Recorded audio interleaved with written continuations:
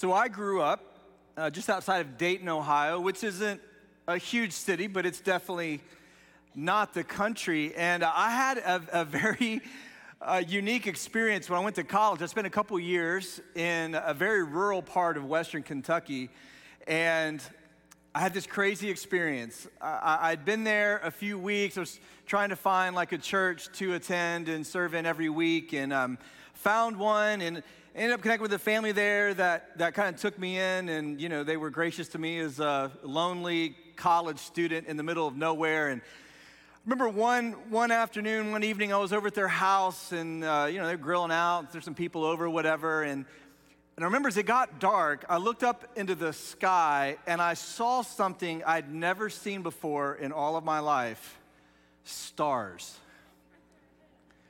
Now, I had seen stars before, but not like this. It was a deep dark, the sky was just a deep dark. I'd never really seen a deep dark like that in the sky before, having grown up in the city, and the stars were so bright, and there were so many of them, and I don't know what happened. I just kind of lost my mind there for a minute, and I'm like, oh my goodness, look at these stars, and everybody around me that grew up there and didn't grow up in the city were just laughing hysterically, and it became a moment. And they're making fun of me, and it's a conversation piece for years after that. Oh, yeah, I heard about you. You're the guy that never seen the stars before, kind of thing. And I'm like, well, I'd seen the stars, but I never seen the stars. And to this day, that family still laughs about this kid who came to college and saw the stars for the very first time. I don't know if you've ever had an experience like that. I've had that experience a few times since. When you travel and you're at a place that's more remote and you look up and you can see some stars or see a brightness that you've never seen before, and it really is beautiful and exhilarating. If you grew up in the city like I did, it's definitely a cool experience. And the reality is, right, this is true, the deeper the dark, the brighter the light. And today, as we're working through the Apostle Paul's letter to the Philippians, we're going to talk about what it looks like to shine in a dark world in such a way that God is glorified in your life. And it's a really cool thing today. Paul's actually going to reference the stars. We're going to see here in a moment a reference to the stars. And here's what Paul says should be true of every one of us who live for King Jesus. He says these simple words, that we should shine like the stars. And I think he's talking about stars in a rural context. I don't think he's talking about city stars. Are you with me? Because the Philippian believers living in Philippi, they were, of course, a part of the Roman Empire. They were a Roman city, and you could get Roman citizenship there. And as a result, there was some shady things that happened in that city. And you got these new believers now, they're first generation Christians, and they're trying to figure out how to live out their faith in this society that in many respects is very dark. Paul says, you got to shine. The deeper the darkness, the brighter the light. I think of our society today, things are trending worse, not better. It seems to many of us that things are darker, not brighter. And really, even in an election year, not knowing what the result will be in November, it really doesn't matter. I don't see a change to the overall trend line that things seem to be getting worse, not better in many respects. And I think if Paul were writing to us today, I think he would say this: hey, in your society where things seem to be trending worse, not better, shine like stars. It's an opportunity for you to live out your faith in such a way that you can make a difference. And the deeper the darkness, the brighter the light. Paul's going to help us here, I think, very practically live out our faith in such a way that we're country stars, not city stars. We can really shine. I think there's an opportunity for us to really make a difference. And if you're new to Christianity, you're new to the church, today I just want you to see some very practical ways that the will of God positively impacts your life. Here at Bell Shoals, we believe that the will of God is what's best for us. And that's going to be Paul's focus today, all right? Now, before we get to the stars, let me take you to chapter 2. That's where we left off last week, beginning in verse 12. And I want to show you one command. This is kind of going to set the stage for what follows relative to the stars. Like, he gives us something that's often misunderstood, but incredibly profound. Here's what he says in verse 12. He says, "Therefore, my dear friends, just as you have always obeyed, so now, not only in my presence, but even more in my absence." Here's the command. Here's the imperative. He says, "Work out your own salvation with fear and trembling, for it is God who is working in you both to will and to work according to his good purpose." God has a good purpose for your life. Do you believe that? God has a good purpose for your life. God has a good purpose for your marriage. God has a good purpose for your children. God has a good purpose for your career. God has a good purpose for your life. And here's what Paul says. Okay, this is where we're going. If you want to shine like stars in a darkened world, okay, then it starts with this command. Then you got to work out your salvation with fear and trembling, knowing that God's will for your life is good. Knowing that God's will for your marriage is good, for your family is good, for your career is good, right? Like, so you got to work out what God has worked in. Now, this is very important if you're new to the Bible. Paul is not saying that we save ourselves. Paul does not say that we're to work in God's salvation. Do you know why he does not say that? It's very simple. We can't work in God's salvation. Only God can do that. Only God can save us. Through the ministry of Jesus, his death, burial, resurrection, turning from our sin, embracing his salvation, you put your faith in Jesus, you ask for his forgiveness, you commit to live for him, and you will become a child of God. Boom, just like that. Born again is how Jesus talked about it, okay? Now, once that happens, God fills you with his Holy Spirit, and then he begins to work in your life to bring to fruition the good purpose that he has for you. But listen to me very, very carefully now. This is not an excuse for laziness. This does not mean you just kick your feet back in the lazy boy of your Christianity and do nothing. Now, you don't work in your salvation. Only God can do that. But Paul does say you got to work it out. If you're taking notes, write this down. This is very, very important. Here's what the word means. It's one word in the original language. It takes a couple of words in English to translate it. Working out your salvation, it's all one word. Here's what that word means. Are you ready for this? This is really important. Continuous, sustained effort. Doesn't mean you save yourself. Here's what Paul's saying. Continuous, sustained effort. You want to experience God's good purpose in your life? Here's what you got to do. You've got to yield to the Holy Spirit's work in your life. You've got to fight sin. You've got to prioritize good, godly things. You've got to make effort. You have to sustain that effort throughout the course of your life. That doesn't save you, but listen to me very, very carefully. That is your part to play in the sanctifying of you. We're not talking about salvation here. We're talking about sanctification. We're talking about growing in our faith, becoming more like Jesus, leaning into the good purpose of God for our lives, for our marriages, our families, our careers, our influence, right? So listen to me very, very carefully. It's continuous, sustained effort. And so here's what that looks like. It means that you and I, okay, if we're serious about experiencing God's best for us, you know what that means? We have to fight sin. Are you doing all that you can do to be pure in your life and in your marriage? Are you doing all that you can do? Because if you're just kicking up your feet, coming to church once a week, kind of lazy boying it, well, God's going to do God's thing. Well, you misunderstand the role of the Holy Spirit in your life. It's not to do everything for you. It's to empower you both through his initiative, his enabling, but also your effort and cooperation to produce what's best in your life. Paul says elsewhere, should we continue in sin that grace may abound, may it never be.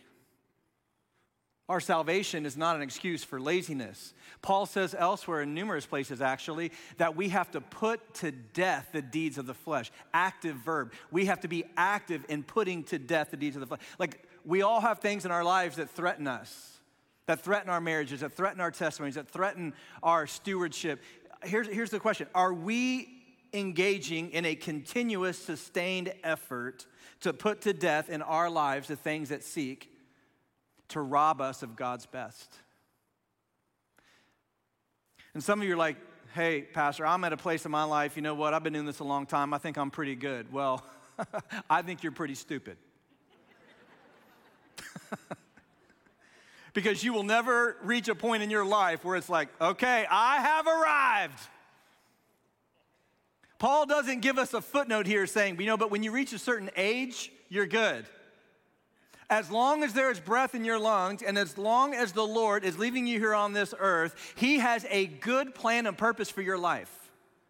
And you have to work out what God has worked in, and you're gonna have to fight sin, you're gonna have to fight temptation, you're gonna have to lean in to generosity, you're gonna have to lean in to serving, you're gonna have to lean in to engaging others with the gospel. You're gonna have to work out what God has worked in. Paul says to the Philippians, don't think that in your service of King Jesus, it's just I kick back, let God do what God does. No, God has done what God does in saving you, filling you with the Spirit, empowering you, gifting you. Now you've got to join him in that effort through his enabling and through his empowering to make the most of his good purpose in your life.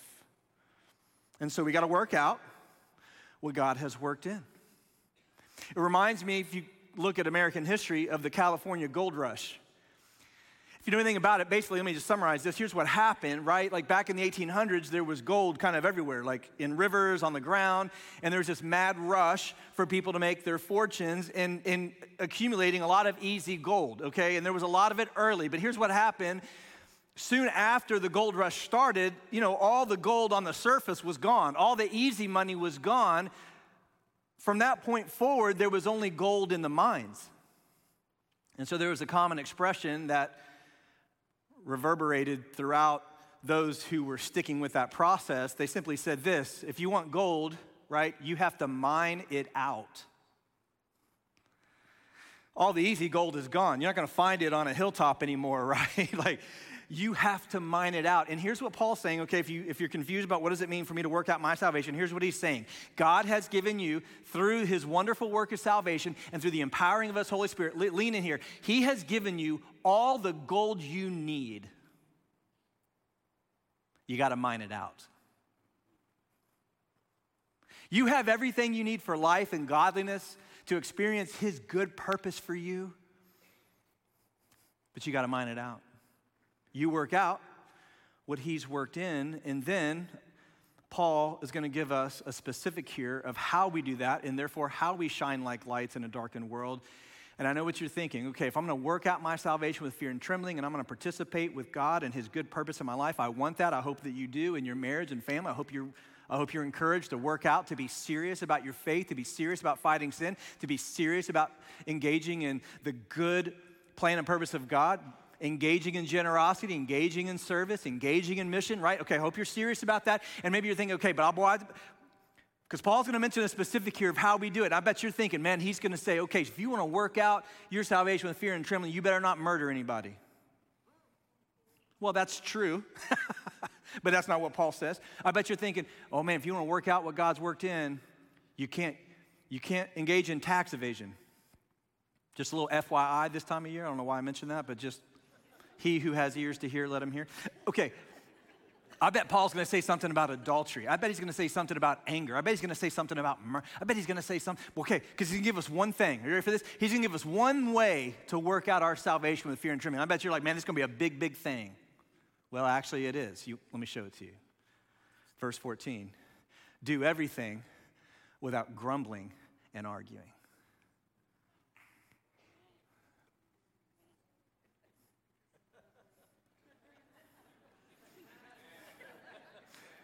See, all y'all under conviction right now. That's what it is. That's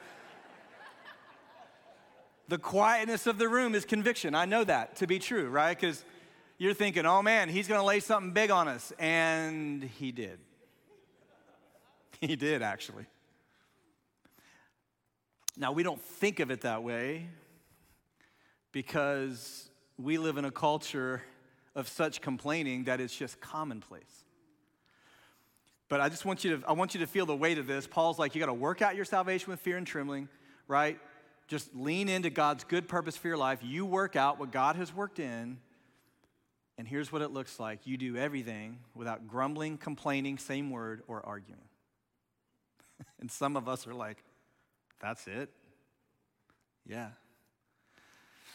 That's a pretty big deal. Let me show you what he goes on to say here in verse 15. So that you may be blameless and pure, children of God who are faultless in a crooked and perverted generation. You ready for this? Among whom you shine like stars in the world. Country stars, not city stars. By holding, he continues, firm to the word of life. And then he says, I can boast in the day of Christ that I didn't run or labor for nothing. But even if I am poured out as a drink offering, right? Even if I give up my life for Christ on the sacrificial service of your faith, I'm glad and rejoice with all of you. And in the same way, you should also be glad and rejoice with me. Paul's like, man, I'm fully invested in this. Man, you guys are like the fruit of my ministry. I love you. You know, we've seen that throughout this letter, the close relationship Paul has with these believers. And so he says this, you got to work out what God has worked in by living your life free of grumbling and complaining. Man, that's not what we would expect. But it's a really big deal. So I want to flesh this out today because I think it's a needed word for all of us. And I just want to say as a caveat here, okay, especially if you're new to the Bible, I just want to be crystal clear here. Let me give you a little caveat here. Okay, we need to note that there is a difference between a concern and a complaint. Paul's not saying don't ever be concerned. He's not saying don't ever take appropriate steps to resolve conflict. He's not saying don't ever have hard conversations. He's not saying don't hold each other accountable. He's not saying don't pursue unity through resolution. No, he's not saying that. There's a difference between a concern and a complaint. And clearly, Jesus outlined a process where we can address concern. Here's the difference between a concern and a complaint, okay? A concern, write this down, is always focused on a solution, while a complaint is always focused on yourself. That's the difference. Let me say it this way. A concern is unifying, a complaint is divisive. That's the difference. Right? If you want to ask yourself, how do I know if I have a legitimate concern or I'm just engaging in arguing, complaining, and grumbling, just ask yourself this question. Are you really serious about resolution? Are you really serious about moving toward what's best? Do you trust God in this situation, even if there aren't steps you can take to resolve the issue? And so here's what you're going to find in your own heart. Here's what I found in my heart, right? Because we all have the same human hearts here. We're all, in need of the grace of God. So here's the difference. If you have what I would classify as a legitimate concern, right, there's going to be a desire for resolution. There's going to be a focus on unity. There's going to be a focus on moving toward what's best. There's going to be a dependence upon the Lord. There's going to be an asking for his help in that. Nothing wrong with having legitimate concerns. We're moving toward unity. We're moving toward resolution. We're moving toward what's best. We're doing everything we can, easy, hard conversations to make that happen. A complaint at its root is self-centered. A complaint is divisive. A complaint is, I'm not necessarily even concerned about resolution. I just want to be angry, and I'm going to spread slander, and I'm going to undermine the person I'm upset with, or I'm going to talk publicly about the situation that I'm unhappy with. A complaint at its root, it's selfish and divisive. A concern, right, is unifying and solution-oriented. Paul's not saying don't ever have a concern. Here's what he's saying. You want to work out what God has worked in, here's one thing you better work on. Cultivating in your life an absence of complaining and grumbling. Because if you want to shine like a country star, then you're going to have to learn to navigate the darkness around you without complaining and grumbling and arguing. Because your world and the people in it are going to give you plenty of things to grumble about. Listen, I thought about just bringing some things to you today that I want to complain about in our world that I dislike, but it would fill the whole time, including rain on Sunday mornings. I have a huge problem with that. Very bad for my line of work, okay? How ironic that I'm preaching on complaining and it's pouring outside. I already took it up with the Lord. Okay, here's what Paul's saying. I know your society is messed up. I know your world is dark. I know the people around you are hostile. I know things aren't trending in the right direction. You got two choices if you want to work out what God has worked in. You can either lean into your complaining, lean into your grumbling, be miserable about everything, complain about everything, complain about everybody, or you can work out what God has worked in this way. You can conduct yourself, right? Here's what he's talking about, with integrity as blameless, pure, innocent children of God, and therefore shine as being someone very, very different in this darkened world. And how can we be different? Paul, here's one thing, not the only thing, here's a big thing. Don't be a negative Nelly. Don't be a Karen. Unless your name is Karen, and then be a good Karen. All right? Right? Don't be that guy who's like, seriously, think about this. I know many of you expected to hear him say, don't murder. Don't commit adultery, right? It's big. He says, don't complain, don't grumble, don't argue. And if you conduct yourself with that kind of innocence, purity, holiness, positivity, confidence, you will shine like country stars in a very darkened world. Because if you haven't noticed, our world is full of a bunch of complainers. And the problem with that, if you're a Christ follower, is this. Let me show you my key takeaway for today, okay? Complaining is the language of unbelief. You need to write that down. That's why this is such a big deal.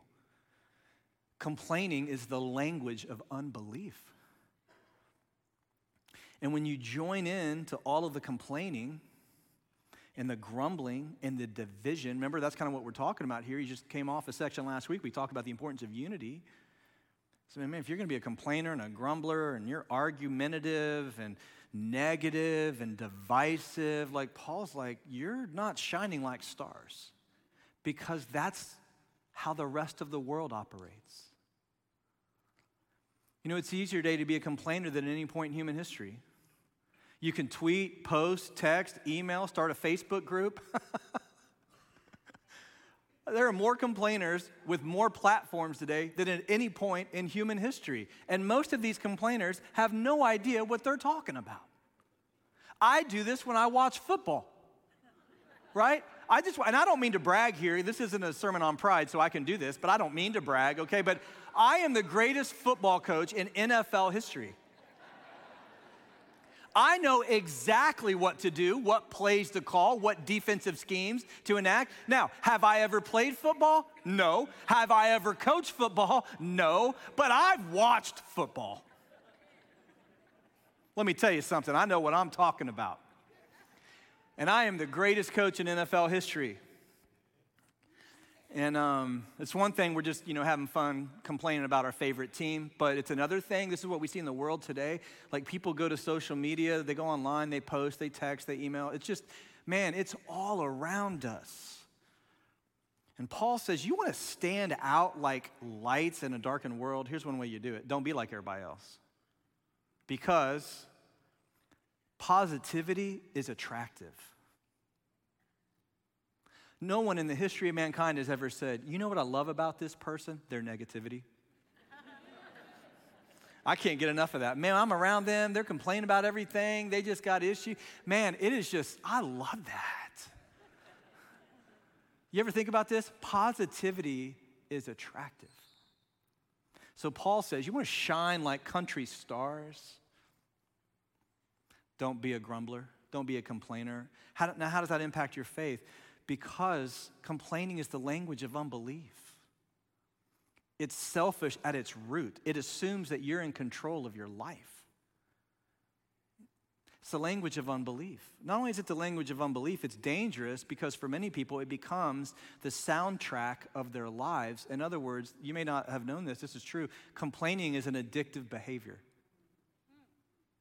There's a book I recommend. It's not written by a Christian author, but it's a fantastic book on human behavior, written by Travis Bradberry. It's called Emotional Intelligence 2.0. I love the book. Here's one of the things he says. He says, chronic complaining rewires the brain to compound a pattern of complaining. This is the reason, listen to me, there are old curmudgeons in the world today. Newsflash, they didn't start out as old curmudgeons. They started out as young complainers. And they didn't work out their salvation with fear and trembling in this way. They leaned into a spirit of complaining, a spirit of negativity, and over the course of time, here's what happens. Biologically, your brain gets rewired to where your initial thought and approach to new situations in life is always from a negative disposition. That's a learned behavior. That's not a default behavior. Here's how it goes. You approach a new situation from a negative disposition. Well, yeah, you know what? I'll go with you, but I'm not going to like it. Some of you are like, I said that about going to church today. I get it. You're probably not the only one, right? Like, all right, I'll try it. I already know I'm not going to like it. Like this becomes the soundtrack of some people's life. And Travis Bradberry talks about in this great book on human behavior, like this is an addictive behavior. Like the more you lean into it, the more it defines your perspectives. And here Paul says, 2,000 years ago, long before behavioral studies on the impact of thoughts and patterns in the brain, hey, you want to work out what God has worked in and lean into his good purpose for your life? Don't be negative. Don't be a complainer. Don't be argumentative. Don't be divisive, and you will shine like stars in a darkened world because the darkened world is full of people just like that. Isn't this amazing how the Holy Spirit works to give us wisdom? Paul's touching on something that's true of our day to day, that was true of his day, but yet he didn't have all the studies that we have to verify it. But yet the Lord knew 2,000 years ago, this is going to be a problem even for Christ followers, that we lead into this negativity to the extent that we're complaining and grumbling about everything, and we sound and look like the rest of the world. Paul says, no, you want to shine like lights. Be a positive person. Because as a Christ follower, this is what he's talked about, right? You have a lot to be positive about because this world is not your home. This world does not house your citizenship anymore. You're just on a passport. And so you have some reason to be positive when everybody else is negative. Now, Paul helps us here to lean into that with a couple of different specific takeaways. And so let me give you two. If you're taking notes, listen, I'm going to give you 2 dangers and an anecdote, all right? 2 dangers and an anecdote, because this is a helpful word for all of us. Okay, first of all, I want you to see that complaining distorts our perspective. Okay, I just talked about that with emotional intelligence, right? It's habitual. Once you lean into it and you keep leaning into it, it will become habitual. It will become the soundtrack of your life. Paul talks about that, right? He's talking about, right, do everything, not some things, everything without grumbling and arguing, that you may be blameless and pure. Okay, so the reason this is so important because it distorts our perspective. We see this going all the way back to the nation of Israel. Let me show you quickly here, especially if you're new to the Bible. This is super wild, right? The children of Israel delivered out of slavery, right? Difficult, abusive slavery, and they get out into the wilderness because of their own disobedience, right? They're struggling, but of course, it's never their own fault. It's someone else's fault, and they grumble and they complain ultimately against the Lord. So let me show you how ridiculous this gets. Exodus 14:11, they say to Moses, "Why did you bring us out here to die in the wilderness? Weren't there enough graves for us in Egypt? What have you done to us? Why have you made us to leave Egypt?" Now watch this. "Didn't we tell you this would happen while we were still in Egypt?" I don't remember that, do you?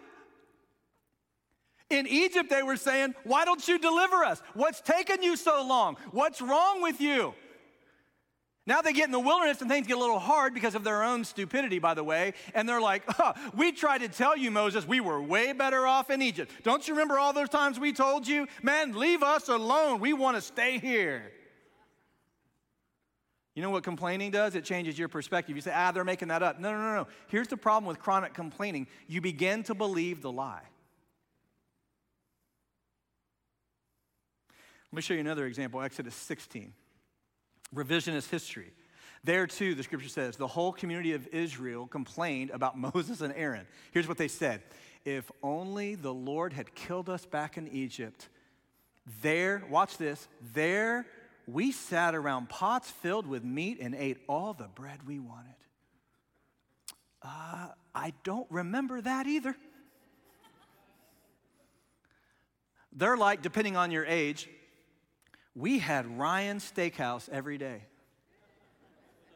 or Sizzlers every day, or Golden Corral. Okay, I'm trying to hit every generation. All right.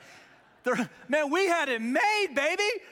Oh, man, Moses and Aaron, y'all are so dumb. What are you doing leading us out of Egypt? Man, we sat around pots. We were eating till we were stuffed. We had leftovers. We had the Alfredo dipping sauce from Olive Garden with our bread. Man, it was so good. We tried to tell you not to take us out of that slavery. And you and I look back on that and we're like, those people lost their minds.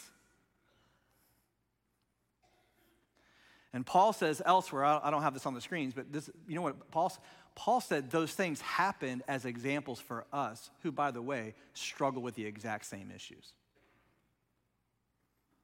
Because complaining is the language of unbelief. And we do the exact same thing in the exact same way. We have revisionist history. Here's how it works for us. We say things like, now you know, coach, I'm going to talk to you about my kid and their playing time. Man, the way you're coaching just ain't getting done. And here's what we say. I've said this. I just want you to know I've said this. And you know what? And I'm not the only parent that feels this way. And those of you who are leaders, you know what that means, right? That person's talking about their spouse and their parent. Sometimes we say that and we're talking about our imaginary friends. Right? Don't we say that? Come on, who said that? Bunch of liars in here. Man, no wonder it's raining today. All right, the judgment of God on you all. You're lying. Bunch of liars up in here, right? Come on, I hear it. Pastor, now I'm going to tell you right now, I'm not the only person that feels this way. Nope. You, your spouse, and your dog. That's who you're talking about, right? You know? And we always write like, this is how I do it all the time. Like, that's my default too, right? Because I'm no different than you. It's like, man, I see an outcome that I think is best, and I want to work toward that outcome. And so I'm going to bring something. Let me tell you something, man. I'll tell you what, the other coach we had, man, things were great, man. I mean, we had like 30, 40 wins a season. It was actually 12. But you know what I'm saying? We do the same thing. We manipulate information in the same way. That's what complainers do. You know why? Because complainers are focused on themselves. Not unity, not outcome, not resolution. Complaining is the language of unbelief. We really don't believe that God has a plan and a purpose for whatever we're dealing with, and so we try to take matters into our own hands like Judge Wapner taught us to do, right? And we complain and we argue and we grumble and we slander and we're going to try to get what we want. And it changes your perspective. I just want you to understand it changes your perspective. Sometimes you think things that aren't true. You believe things that aren't true because you've trained your mind to do that. All right, secondly, write this down. Let me give you a second danger. Not only does it change your perspective, it compromises your character. That's why Paul says in the original language, so it's literally, he says, live clean, here's the word, innocent lives. Pure or blameless, okay? Innocent. That word innocent means, write this down, unmixed. Unmixed.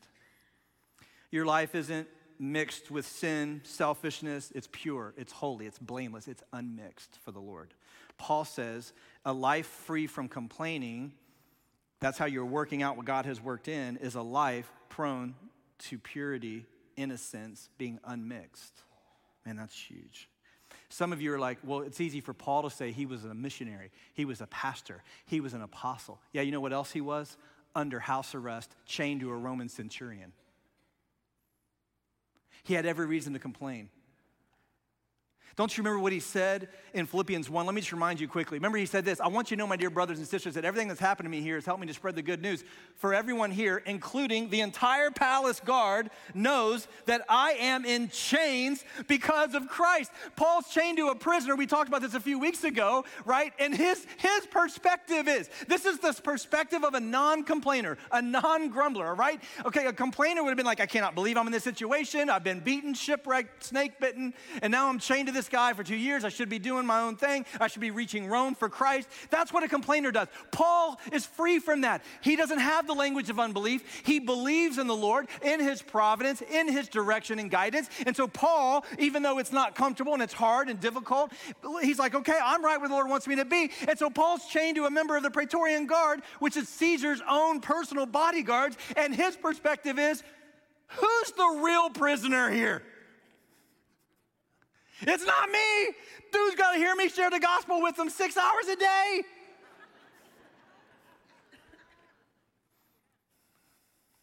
That's the perspective and the freedom of a non-complainer. Because not only does complaining change your perspective, you begin to believe things that aren't true. Let me tell you, it also will erode your character because, this is what Paul says, if you're free from it, you can live clean, innocent, unmixed lives. Paul modeled that for us.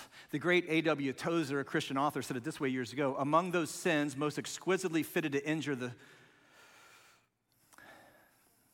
Christian's life and destroy the Christian's testimony, he said, few can equal the sin of complaining. It's a soundtrack. It's addictive behavior. It's a negative disposition, and it erodes your character. It gives you a wrong perspective. You live with revisionist history, all rooted in this very simple truth. You just don't trust the Lord. You just don't believe that in your mountaintop experiences and in your valleys, He's got you. And so you complain and you grumble and you argue and you divide. And Paul's like, man, you want to live a life where you lean into God's good purpose for you, a marriage, family, all that. Man, here's what it looks like to work out what God's worked in. Be free from complaining, arguing, divisiveness. Those are the warnings. Let me give you really quick the anecdote. Okay, write this down. The antidote then to complaining is thanksgiving. Now, Paul doesn't touch on this Philippians 2, but we see evidence of this elsewhere. So I just want to mention it to you in a broader study of the New Testament. Listen, complaining focuses on what God isn't doing. Thanksgiving focuses on what He is. And let me just give you a really helpful takeaway here. Nobody complains who sees God in the center of their situation. He's got you. Look at what Paul just said, Philippians 2. He's got a good purpose for you. And even if you feel like you're chained to something, God's got you.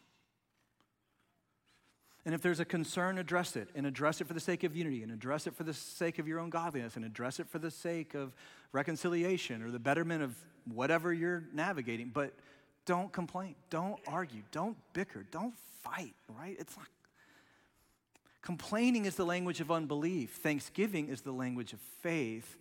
And Christ followers should be the least complaining people on planet Earth and the most grateful and thankful people on planet Earth because, number one, this earth is no longer our home. Number two, we have a God who's bigger than any of the circumstances that we face. And number three, He's empowered every single one of us to the extent that because God is for us, nothing can stand against us. And that thankfulness that we cultivate, this has to be intentional. Okay, let me tie all this together. You're going to have to work at it. Because you're not going to naturally drift toward this. You're not going to, listen, let me use a double negative, English teachers. Okay, you ready for this? I'm going to give you something to complain about on your way home today. All right, here we go. Okay, you're never not going to drift toward Thanksgiving. You're always going to drift toward complaining. You're always going to drift toward something's wrong. I think the way I said that, actually, double negative gave the positive. We'll go back and rewind it and change it. Okay, here we go. So, you don't naturally drift toward Thanksgiving.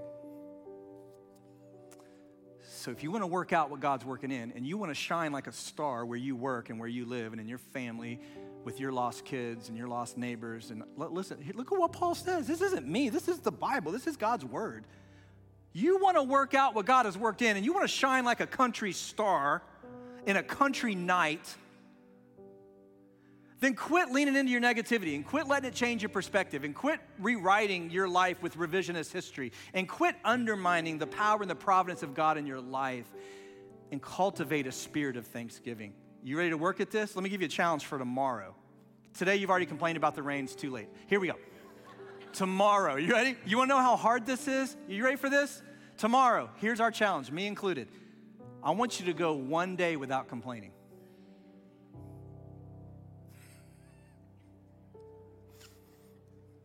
Hey, how about just one day? How about tomorrow? How about just tomorrow? Some of you are like, I'm out. Like it ain't gonna. I'm with you. Listen, I'm with you. You ever think how hard? Are you starting to see why Paul emphasizes this? How about go one day? All right, okay, how about this? How about let's just collectively, right? Because we do have such a sweet fellowship and God's blessing in so many ways. So, but this is just a helpful reminder, right? How about that? How about let's just be intentional tomorrow? We're going to work out tomorrow. Just put this in your mind. I'm going to work out tomorrow what God has worked in. And so, yeah, there may be a moment I'm leaning into complaining and grumbling. Maybe that is the soundtrack of your life, and right now God's working on you to change it. But here's what you need to do. You don't just put a sticky note on your vanity in the mirror that says, okay, don't complain. Here's what you got to cultivate thanksgiving. And you get up in the morning, and God, I may not understand X, Y, Z, and God, I have this concern and this burden, but God, I believe that you're able to do what's best. And even though I may not have this, I have these. And God, I want to thank you. And just cultivate thanksgiving. That's what the psalmist does, Psalm 50. Whoever offers a thanksgiving sacrifice honors me. And whoever orders his conduct, I will show him the salvation of God. The Lord doesn't delight in offerings that are just routine. He delights in offerings that are accompanied with thanksgiving. And then, last thing, okay? In fact, let me ask you, stay with me. Come on, stay with me. And I want to leave you with this. We're going to pray, and we're going to go not complain today, all right? But can I just leave you with this today? Come on. Let me give you something you can take with you. Here's the truth. Thanksgiving, Bell Shoals, is the language of heaven. Thanksgiving's the language of heaven. This is where we're all headed, okay? So cultivate this in your life. I'm working on me too. So Revelation 7, okay, then I'm going to pray. Blessing and glory and wisdom and thanksgiving and honor and power and strength be to our God forever and ever. Thanksgiving is the language of heaven. There are no complainers in heaven. Some of you are like, I'm not sure I want to go then. They're not there. Because we will then know fully, man, just the power, the love, the care of our God, right? Because complaining is the language of unbelief. Thanksgiving is the language of faith. And throughout all eternity, there will be wisdom and power and glory and honor and thanksgiving to our God. Amen? Thanksgiving to our God. So let's thank him today. And then, come on, we can celebrate that. All right, and then we'll be dismissed. So, Father, we do thank you that you are a good, loving, gracious, and merciful God. At your own expense, we saw this last week, you sent your son to die for our sin. He emptied himself by taking on the form of a servant and becoming obedient to the point of death, even death on a cross. And so, Father, we owe our all to you. And we thank you that you have, through the work of Jesus, proven your love for us so that when we're in circumstances and situations that are hurtful, when we are wrongly judged, when we face persecution, when our kids are hurt, when we don't see what's best taking shape in our situation, Father, we will trust in you because we know you love us. We know that you are for us and that you have a good purpose for us. So God, I pray that you'll help us today to cultivate a spirit of gratitude and thanksgiving, to focus on who you are and what you've given us, and to work out our salvation with fear and trembling. God, free us this week, I pray, from the negativity of our culture. God, help us to be positive. innocent, pure children of God who shine like stars in our dark world.